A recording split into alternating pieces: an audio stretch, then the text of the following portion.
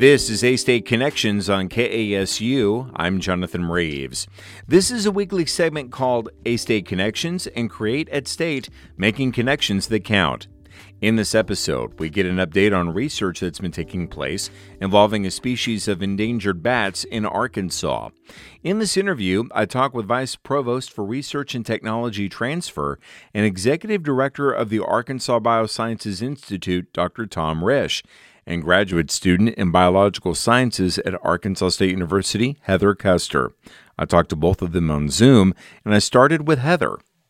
And Heather, I know you've been working on this project, Female Indiana Bat Spring Migration and Maternity Colony Project. Tell us about, I know we had you on previously, and you were giving some fascinating looks at the research that you've been doing. Has COVID-19 impacted what you've been doing, or have you still been able to, keep your research going?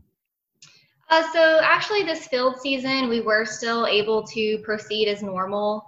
I would say the only difference was we were more careful about how many people were out in the field with us. And we made sure to wear proper PPE while out in the field. So of course we were wearing gloves. We had our N95 equivalent mask that we were wearing when we were around other individuals and of course around bats. And we were wearing site-specific clothing. So as we would leave the site, when we were done for that day of work, we would change our clothes and put those set of clothes in trash bags and make sure we cleaned them properly when we went back home. There has been some discussion back and forth. So we actually started installing guano collectors, which allowed us to do more of a passive monitoring technique. So we were collecting guano, and we just sent that out today for guano analysis. So in our effort to reduce handling of bats, we're collecting guano, having genetic analysis ran on this guano, and they'll send us the results and let us know what species that we're working with this summer. Fantastic. Tom, I wanted to ask you, kind of tell us about how this research project that Heather's been involved in got started. Just remind us about that if you don't mind, please. And then Heather, we're going to turn it over to you to be able to kind of walk us through kind of where you were and what you've been working on recently, if you don't mind. So Tom, could you please start? Well, I remember conversations that I had with the United States Forest Service in the Ozarks as long as 18, 19 years ago about this particular research project. So the idea is that we've always been aware of this species hibernating in some of the caves in the Ozarks, but we never knew until where they bred in Arkansas. And the idea of protecting their breeding habitat is very important. In fact, the Endangered Species Act mandates that if you do any kind of major constructions of highways or developments where you're clearing several acres of land, that you need to survey for this species to make sure that you aren't going to disturb their breeding colonies. And that can be quite expensive. It's a very specialized skill to go out and survey that. There's extensive permitting that's required from U.S. Fish and Wildlife to do the work. So Arkansas has always been interested in getting a better handle on where these animals are breeding. When they leave the caves, where do they go? And being bats, they migrate at night. They can cover considerable distance, as you'll learn as we go through Heather's work. So there was an intense interest in knowing this. About 4 years ago, it started to get serious with funding agencies, which included U.S. Fish and Wildlife, Game and Fish, U.S. Forest Service, and Arkansas Highway Department, RDOT, because they have an interest in decreasing their expenses and not surveying areas where we know the bats are not. So the idea was to figure out where the bats are so that we could get a better informed survey area, which would cut expenses for Arkansas Department of Transportation. So I started recruiting a student and met Heather, and she's been perfect for the project. Fantastic. So Heather, kind of give us an update on what it is that you've been working on there and bring us up to speed. So last time we spoke, we were anticipating our second field season. So our 2019 field season had yet to be started. So I'll kind of catch you up on what happened last year. So we actually started at a cave in West Arkansas near the Ozark National Forest. At this cave, it's known to have Indiana bats inside. So this was going to be our target area for the season. So this relates back to what I was talking about, where we were well aware of where these bats were hibernating. It's relatively simple to find them in these caves, and they're surveyed and counted actually biannually. And we have a good idea of where they are in the winter, but we had no idea where they were in the summer habitat. Yeah, so we actually did a cave survey prior to the radio tagging event just to make sure that we did have a good number of Indiana bats inside of this cave before we went in to hand collect individuals to radio tag them and track them. So this is just one of many small clusters of Indiana bats. You can see they do like to cluster in very tight groups. A common name for them, aside from Indiana bat, is the social bat. So they really like to get in there during hibernation and be close together. You can also see on here that we have some metal lipped bands on their forearms. And that's actually a indicator that these bats have been captured before. And there's a little alphanumeric code on these metal bands letting us know when they were caught and what date they were caught. We can also pull some other data as far as if they had wing damage before from white nose syndrome, their weights, if they're growing, if they're losing weight. So kind of monitoring the general health of these bats as well. And, and that must be a challenge being able to try to capture a bat. How do you do that? So for this particular project, we're actually going into these caves and hand collecting these bats from the ceilings and the walls of the cave. So we have bat biologists that go in here that have a lot of experience doing this, and they'll wear their caving suits, their proper PPE, so their gloves, and they'll go in. Sometimes we have to use ladders, step stools if they're too high up on the ceiling, but typically we're able to just reach up and grab them. We'll place them in cloth bags individually, and then we move them over to this data collection station. And what are some of the things that you're looking for? Is it the weight? Is it trying to determine the species, wings? What is it that you're looking for? So we try to identify the species prior to hand collection, since we are just targeting female Indiana bats. We will also try to identify if the bats are male or female prior to bringing them out of the cave. And this is just to reduce disturbance to non-target bats. So once we have them at this collection station, we'll gather some general data from each bat. So this includes the weight of the bat. We'll look at the forearm measurement. So this also helps with identification. We'll look at any wing damage. And then after we've collected all of those data, we will move individuals to our radio tagging station. So you can see there's several of us working all at once. How many people are working with you on this, Heather? Each stage varies. So I've had many individuals come out and volunteer their time through the different stages of this research. In the beginning, we actually work with Copperhead Consulting. So they're a consulting firm located in Kentucky. And they're really, they've been the backbone of this research as far as, giving us information of how we need to proceed with the research, letting us know how to actually track bats. They do a lot of the aerial tracking for us. So typically in the beginning, when we're doing the radio tagging, we'll have anywhere from 5 to 10 individuals. When we're doing the actual tracking, that's when we'll split up into different teams. So there will be 1 or 2 of us in a group tracking at a time.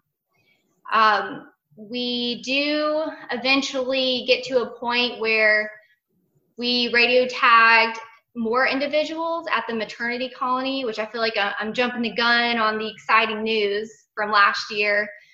But I had a lot of individuals from different agencies and groups come out and help, as including Arkansas State students. A lot of the other grad students came out and volunteered their time to help out. So people will go in and they'll target these clusters that are Indiana bats, bring out the females, we'll glue these radios on them, and while we're doing that, there's 1 to 2 planes circling above us that have antennae on them and that are tuned into the frequency we're using.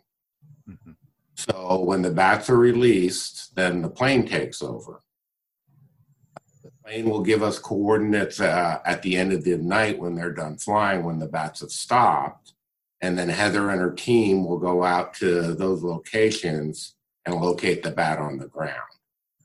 So initially, they typically stage around the cave until the weather's just right, and then they'll take off. And the hope is that we have a plane in the air that night that can keep up with them while they're moving. Have we found that there's been a problem with bat populations? They're decreasing, or are they starting to increase? Or if I'm jumping the gun on that, just please let me know, and I'll let you continue with what you're talking about there, Heather. Oh no, it's no problem. It's definitely the main factor of why this research is occurring. So Indiana bats were listed as endangered in 1967, and they've remained listed as federally endangered ever since. As far as population numbers go, the really big issue here is that, going back to that picture of the cluster of Indiana bats, we have certain caves in their range in our country where we have hundreds of thousands of Indiana bats roosting together during hibernation. So if you think about one of these caves being flooded, or a really bad freezing event where these bats are affected, it can potentially wipe out a very big number of bats overall. So that's really one of the main factors about their listing as endangered still. Of course, we're still seeing human disturbance of habitat areas.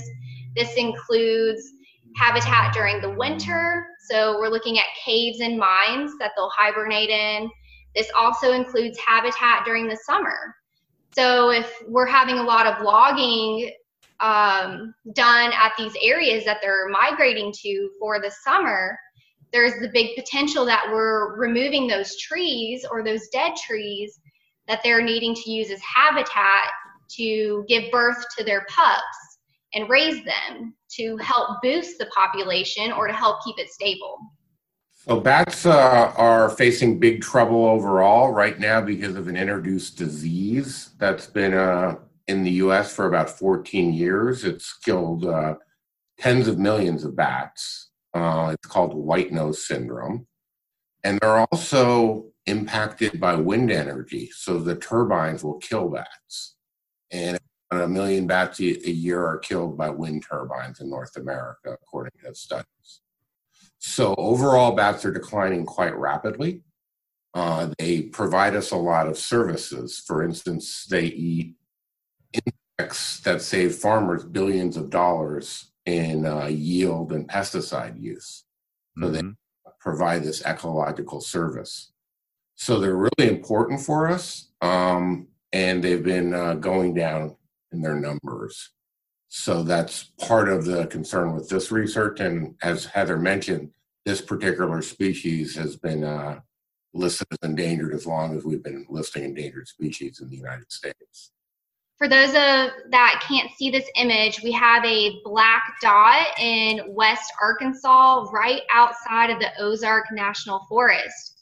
And that's representing the cave where we hand collected our female Indiana bats that year.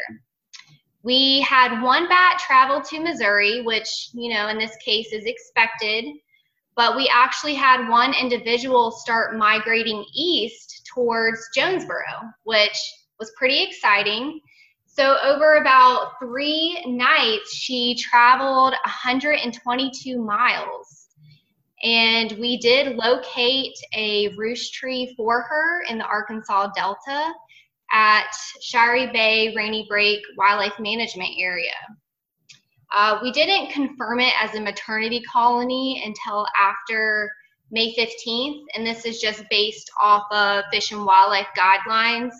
But we were able to finally confirm a maternity colony in the state of Arkansas for this specific project. So again, the plane follows the bat. We get the roost locations during the day. It looks like we have one there in Sharp County where the bat started. And you're never quite sure when they're going to stop, but you have some clues. So in this case, we're right along the Black River, the species known to often have their maternity colonies near rivers, because the flooding events of the river kill trees, and then you have standing dead trees with bark that's peeling off, or what we call exfoliating bark. They get underneath the bark, and that's where they raise their pups. It's harder than a needle in a haystack. It's like finding a bat in the state of Arkansas.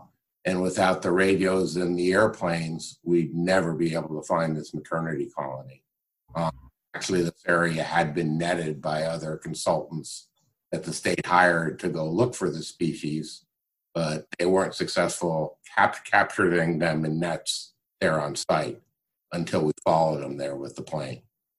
And I would imagine what makes it fascinating is that not only are you trying to save a species, but if you're having to deal with state agencies that are working with maybe creating highways or doing other things, they may not realize that there is an endangered species like bats and others y'all are trying to save. And that might, that partnership between Arkansas State and others, you all can work together to be able to help, prevent any further damage to the population. That's right. There's regulations, and RDOT is well aware, and we work with them on some fish surveys and endangered mussel surveys when they're putting in bridges. So they're a great partner in conservation by following the rules and doing this, help fund this kind of research. So you want to pick up on what we found when we got to the wildlife management area? Yeah, definitely. Tom mentioned the flooding in this type of area. So this is actually the roost tree that we tracked this one female to from West Arkansas. It is very flooded at this WMA, and it actually remained flooded from, I believe, early April to early May. So it was pretty difficult to monitor if this was an actual maternity colony or not, because the flooding prohibited us from entering where we tracked this bat to for quite a long time.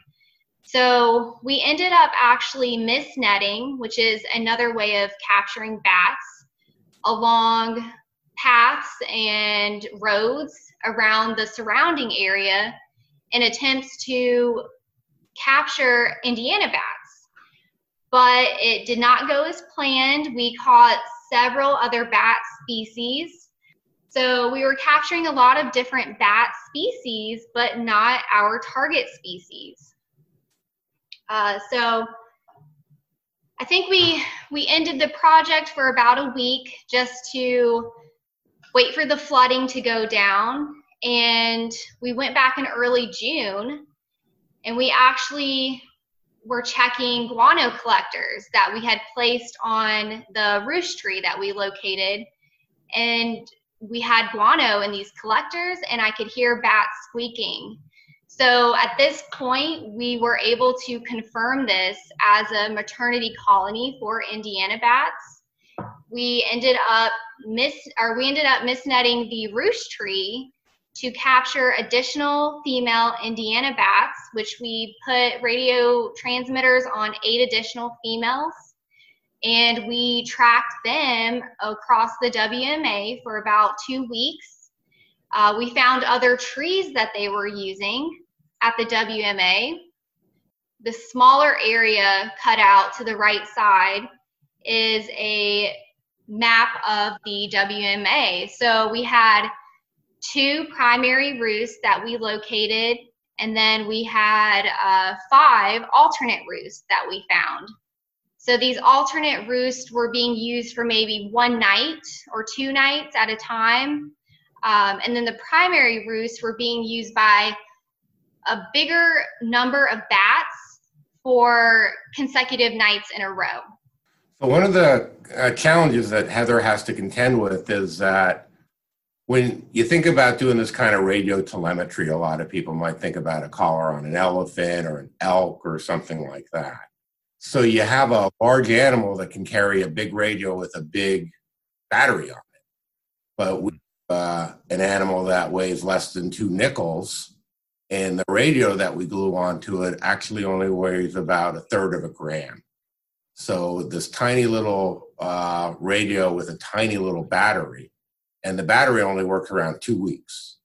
So you follow it across the state, it might not have taken out a while. And so we're a week or more into the battery life by the time it gets there.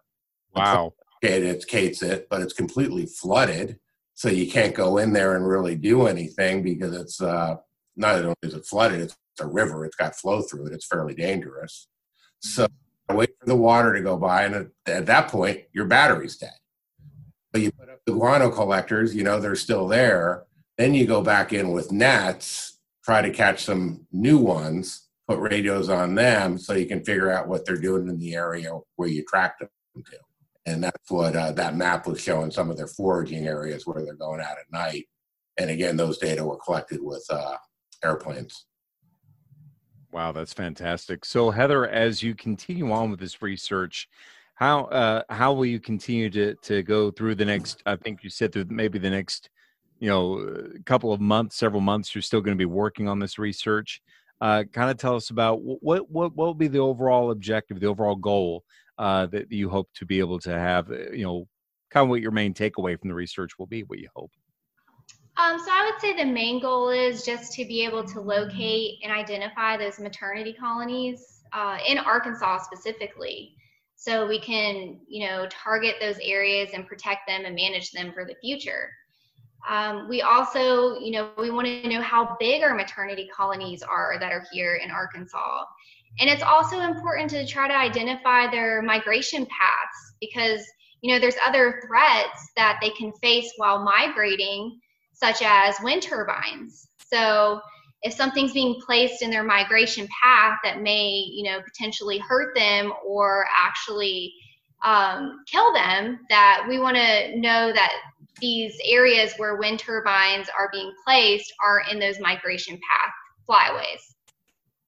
So as I mentioned, they're using these dead trees with peeling bark on them or exfoliating. Mm-hmm. So if your breeding site depends on a dead tree, well, eventually it's going to fall over.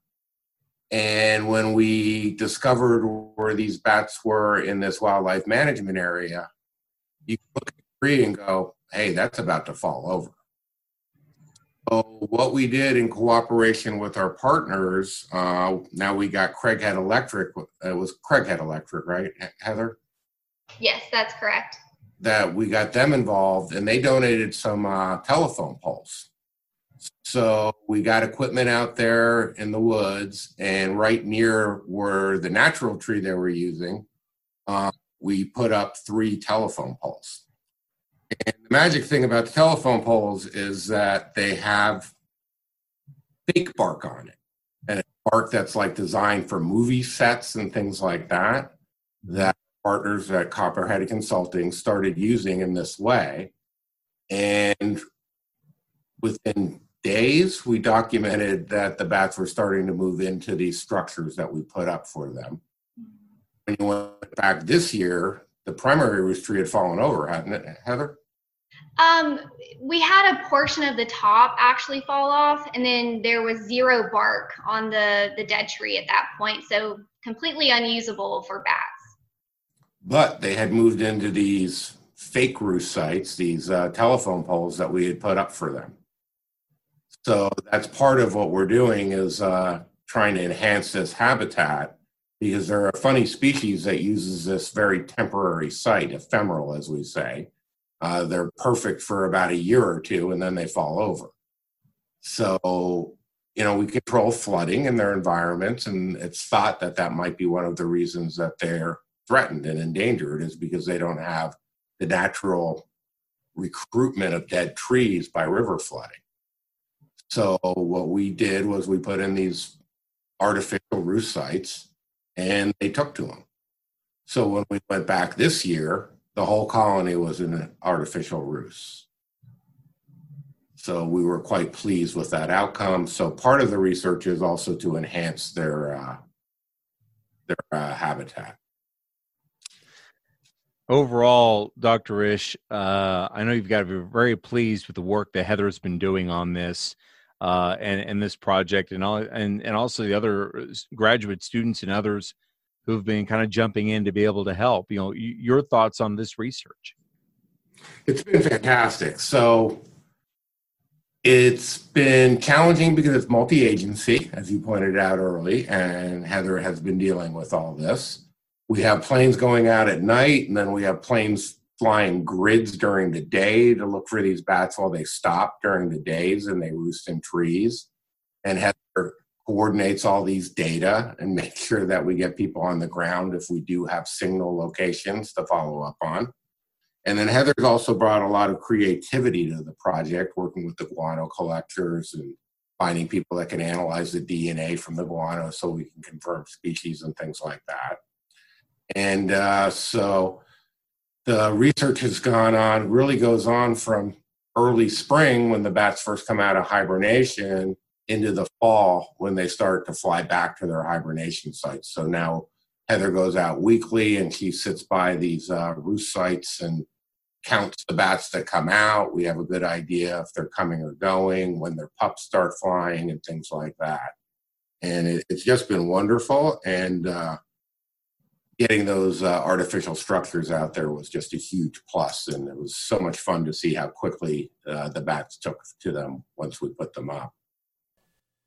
Dr. Tom Risch is Vice Provost for Research and Technology Transfer and Executive Director of the Arkansas Biosciences Institute. And Heather Custer is a graduate student in Biological Sciences at Arkansas State University. To hear more interviews like this one, you can subscribe to the Created State podcast on Apple Podcasts, Google Play, Spotify, iHeartRadio, or wherever you get your podcasts. And take KASU with you wherever you go and listen to podcast segments on the new KASU mobile app.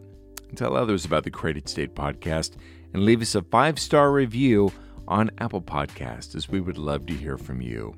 You've been listening to A-State Connections and Created State, making connections that count. I'm Jonathan Reeves.